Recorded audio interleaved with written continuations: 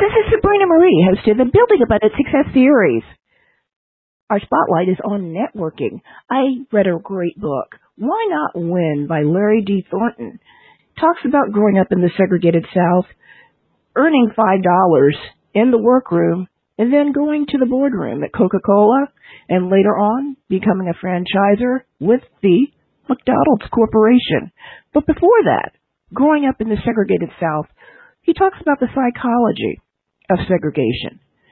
We are living in some interesting times where people think learning about history, collective history, so we can all work together and win together isn't important.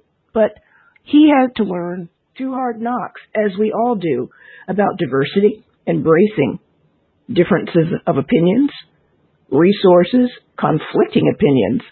And even though he was praised by his higher up and his bosses, his subordinates, people he had to work with every day to build that winning team, were often at conflict because he was winning. Thanks God for that. And he has a winning team put together with his leadership development. You can go to LarryThornton.com and find out more about him.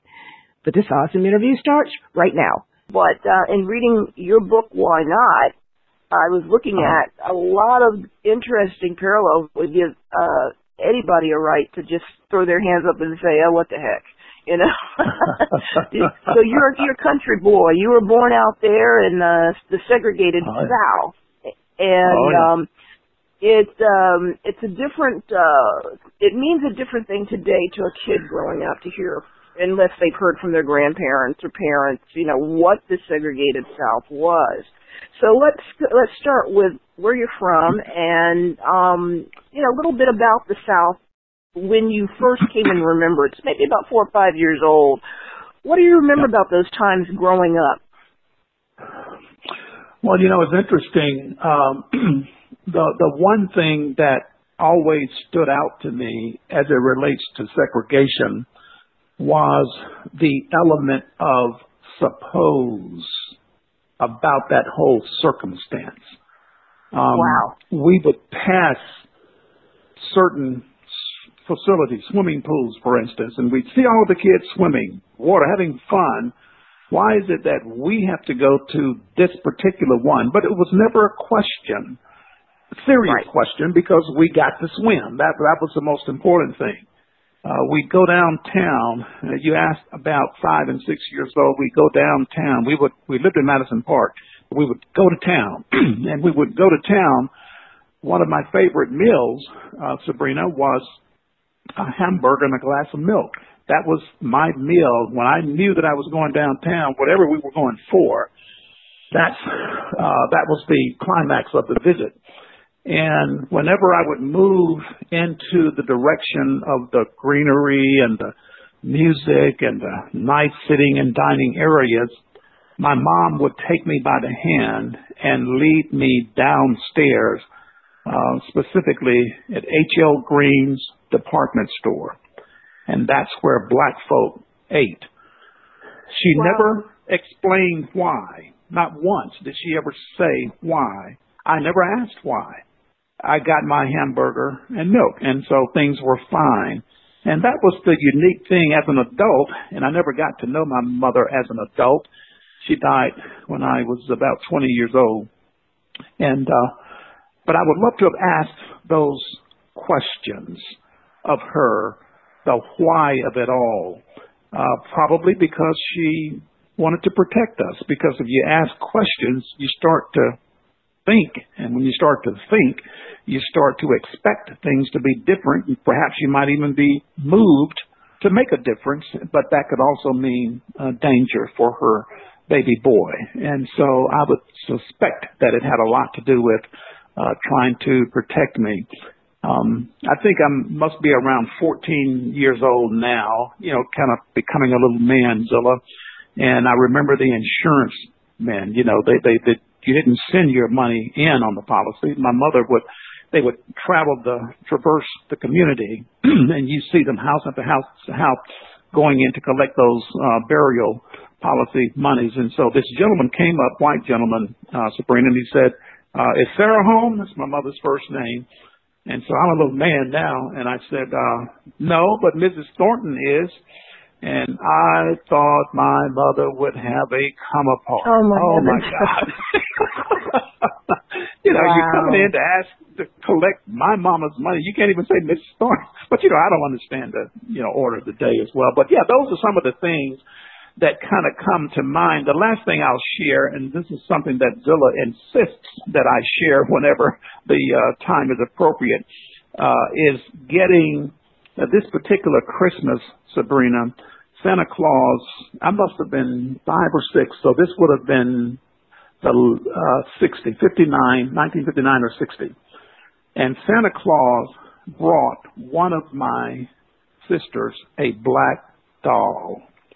And I remember my sister crying throughout Christmas Day. And I remember very clearly wondering why my mother would do such a thing. Why did she get her that thing? And why is that? Why would Santa Claus bring that? But in that day, you only had 2 stations, maybe 3, and we would kind of, vacillate between the stations, one here, one there. But on every station, we knew that on Saturday mornings we could compile our requests for Santa. This is what we wanted Mom to tell Santa to bring us. Every doll to my sisters was Susie Smart, blonde, blue-eyed. That was a doll. Nothing else was a doll. And here again, if there was one conversation that I'd love to bring my mom back and to have, and Zilla knows as well, I'd like to ask her thoughts and her thinking, not so much that she did it, Sabrina, but she finally, after a day or 2, she acquiesced. And she went out and she got the doll that my sister could identify with. And I'm thinking how difficult that must have been for her to do, because the entire point was to help us to see ourselves differently. Zilla uses the term, and I've adopted it, I use it often now, the social construct of that day created that circumstance. And Mom is trying to cut against the grain of that messaging. And she made this move, and the move, Sabrina, did not stick. And how difficult must that have been for her to actually go out and get that doll for my sister so that my sister could feel like her neighbors and her friends and cousins. And wow, it was just that stays with me perhaps more than anything. I'm sorry to have gotten so long on that. Well, no, that's a good point to mention, because, there have been many studies of the black baby dolls versus the white baby dolls, and what people and perception of oneself is really about. I remember having black baby dolls and a few of other nationalities, but that's vitally important to actually see and have images of yourself. And when your mom was taking you to where, black folks ate, kind of enforcing certain, the norms of the day. I'm sure that definitely shaped you to who you are today. Not forgetting that. Not forgetting that. Now, in that South, so our listeners understand, we read about, we learn about the segregated times. We learned about, a lot of different things during that time, but you actually were up front, live, and center in that. And one of the things that got me, and you're talking about the segregated schools, and then being plucked away to integrate and be in another setting, sort of a reboot of your way of thinking, being around different people, around different teachings, and how you as a student perceived yourself as not doing well based upon a grade. And that, that can be ingrained in a kid's head. Absolutely. But that necessarily might not have been so. But you were able to have a different way of thinking about that the longer you went through. Can you tell us about the school systems then and what it was like in your mind and heart, not just to integrate, but the reboot. You're in a different way of being, because many people in the South, they're basically, and from my understanding, and most people, not just the South, but it could be the North or anywhere, they're used to being in their comfort zone, not being plucked up as a kid. Yep. Well, if you think about going to an all-black elementary school, then to matriculate to Booker T. Washington in the 7th and 8th grades. And we had this forward-thinking attorney who thought it appropriate to, rightfully so, to integrate. You know, we have this opportunity now. Brown versus Board of Education, this landmark ruling that occurred in 1954 with a 9-0 decision.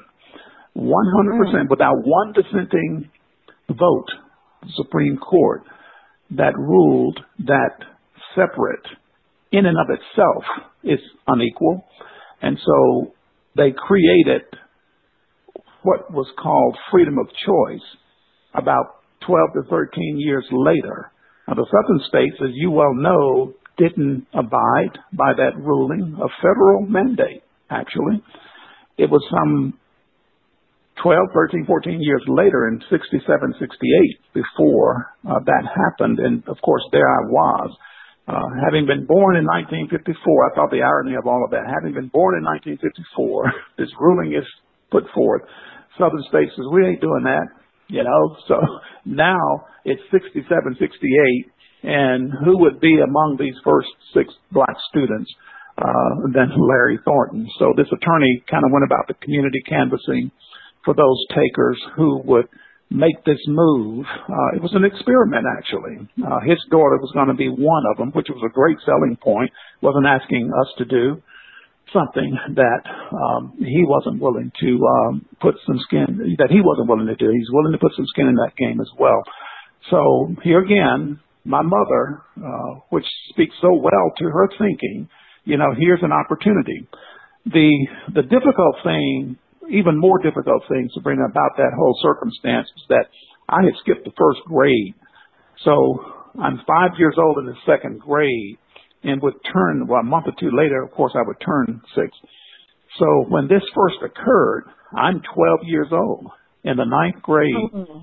And you can imagine what's going on in the mind of a 12-year-old. So how old is Coleman? 10, not quite 12. He's 8 and 9, sorry. 9, yeah. Yep. And so, you know, you think of sending your baby into this tumultuous circumstance. God knows we all felt that Mom loved us, both our parents, and so you know that, and you realize how difficult that was for her to say, yes, I'll volunteer my son and my daughter. My sister went on to Robert E. Lee that same year, Barbara. And so, that was an interesting time. So at 12, you know, you're just reaching puberty, you know, just kind of gaining some sense of identity, who you are. You're coming into your own individual thought process, I would imagine, and to get these tremendous messages of inferiority, Sabrina, on a daily basis from everything around you, every gesture, from sitting in a class to sitting at a lunchroom table. Everybody gets up and leave you sitting there. You walk down the hall. People get out of your way. You can either feel special or you could feel ostracized. Of course, we all felt ostracized. You take a drink of water. Nobody would take a drink of water after you. You know, you could feel either special or you could feel ostracized. We felt ostracized. And it was just the messaging, the nonverbal messaging of that really did a number on me. I remember George, my good friend George, parent who came out about mid-year, maybe a few months of it. It was horrific. I have to admit that we didn't have any violence, but, you know, pinching here and there, pushing and shoving, you know, that kind of thing, but no real serious violence. They'd have to protect us after school. The mobs, those dropouts, those gangs of older white boys would come around making plans to do harm. So they had security to kind of watch and take care of us. But we were very, very much aware of all of that. Even the next day, Sabrina, coming to school after Dr. King had been killed was a particularly resonant day and moment for us to hear those comments and what went on in 1968, the latter part of that school year. But it was just a real shock. We had never been around whites like that. And whites had never, many of them had never been around us like that on what should have been or what was perceived to be even keel, a level playing field. I mean, I'm in this desk, you're in that desk in the 9th grade. That is a suggestion that you are equal to me, which violates everything that I've been taught. They had been taught in their first 12, 13 years that you're not equal to me. And so it was a tough time, difficult time for them and difficult time for us. I mean, we would go through the entire day without seeing each other because there's only 6 of us at this school. So I of course, got turned off to school. And I don't know how much of the book you've reviewed, but, you know, I went to summer school every year. All of the book. Oh, did you? Okay. I reviewed all of it. And the reason why I'm doing this, in my audience's mind, we're dealing with not only millennials, but Gen Z. But we're also dealing with a force of people who grew up not only when you grew up, but we're dealing with Gen Xers. And everybody in those generations is going to see something. But what I saw throughout the book was that you had to bloom where you were planted. And in that time of being, I believe you said 9 years old and being plucked out of one school to the other. Yep. And learning a new environment. I mean, I'm a military brat, so we moved every 2 years. And, well, you get it. Yeah. Yeah. And if you had not been plucked up at that young age to be able to adapt and draw in that sponge of being different from people not necessarily liking you, not growing up. Today you hear a lot of parents say, oh, I don't want to take my kids out of the school zone. I don't want to uproot, and I don't want to. But in dealing with Coca-Cola and dealing with McDonald's and dealing with people and dealing with different things that you have been able to go through, the different types of people, you learn from an early age that, you know, you not only bloom where you're planted, but that the road's not going to always be an easy one. I learned that as being the new kid on the block every couple of years. You know, it's like, oh no, not this kid. So that's what I got. Over and over again. Over and over, but it makes you stronger too. But you don't see it as a kid. You just don't see that as a kid. Yep. So you're so right. And that was the difficult piece for me going through. I could never understand why I was getting that level and caliber of treatment, and I hadn't done anything. I mean, in anyone's community, you might not like a person, but there was a clear reason, whether it was a good reason or not.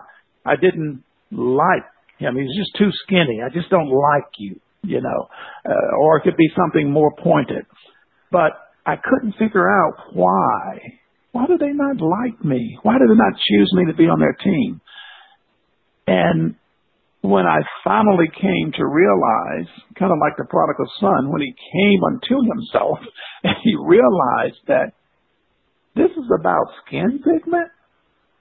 Not that I knew what pigment was at that day. This is about hair texture. Really? So that's it. That's that's it. And so it was like, and I often wondered if my mother knew the extent of the turmoil and the challenge.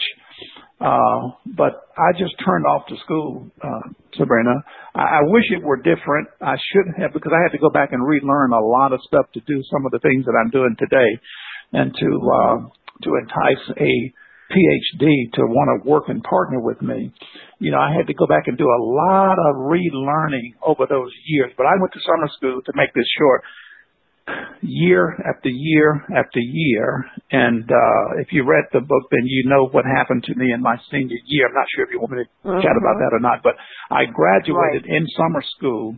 And, when I look at that, and then I look at my world today, 2 points I'm going to make is that, one, I love it when people think that I was SGA president, more like Dr. Pfluger, that I was, or even knew what an SGA was, honor society. That's what people think today when I'm introduced, and they would have no clue that I actually graduated in summer school. But you said something a moment ago that I think is particularly of interest. That experience prepared me literally for the world that I live in today. When you think about that, that white world is almost identical. Outside of the restaurants, I have a couple of stores that get high white traffic. The rest are basically inner city stores. But the rest of the professional side of my world, being on the board of directors of Coca-Cola, the board of directors of Synovus, being in the largest Kiwanis club in the world, and perhaps the whitest, of course, in the world, first African-American president of this business dining club with over 6,000 members, with only a sprinkling of African-Americans. That facility started in 1951, initiated in 51. And, blacks couldn't, even if you were not working there, could certainly not be a member of this private situation. So getting to your earlier point, getting accustomed, and the way I call it, the way I identify that is this way: learning to be comfortable in an uncomfortable setting. There's so much to be gained for the benefit of ourselves, our communities, and our families if we can master that circumstance. How do I become comfortable? Because I know I need to be here. How can I become comfortable in this uncomfortable setting? Little things like the way whites reverenced and included their animals into their family was very different from what we knew as a dog. And so I learned that when a dog or an animal had to be put down, that it was a very special and serious circumstance. We never knew when our dogs died or when they would just be gone. They were yard dogs. Right. They fended for themselves. But I learned that little things like white kid would say, Mom and Dad had a fight last night, and they really meant argument. In my community, Mom and Dad had a fight means that blood was drawn. They would say things like, you meet me at 3:30 after school, and I don't kick your, And I'm thinking to Ronnie and Eddie, my buddies, I said, man, can you believe that? They planned their fights over here. We never heard that. Booker T. Washington, But if you had a difference, it was time to fight. You fought, You just handled it. Kind of like my mama. My mama never said, when you get home, I'm going to spank, no, wherever the circumstance was. So we knew that, no chance of hoping that she forgets it. It's going to happen right now, here and now. So anyway, those little things. So when I'm teaching school at Vestavia High School, when an animal had to be put down, I understood the significance of what that meant. If I didn't, I would have taken a very cavalier attitude about it and perhaps, created a circumstance that was not going to be good for me leading that class. So in this world today, I'm typically, and in most cases, the only black in the room, on the board, or whatever. And I would say, to your earlier point, that started during the 9th and 10th and 11th and 12th grade at these schools that were being integrated. Interesting point that you would pick up on. Yes, and another thing that I picked up on throughout, not just Miss Battle Act, but a little bit before that, mindset.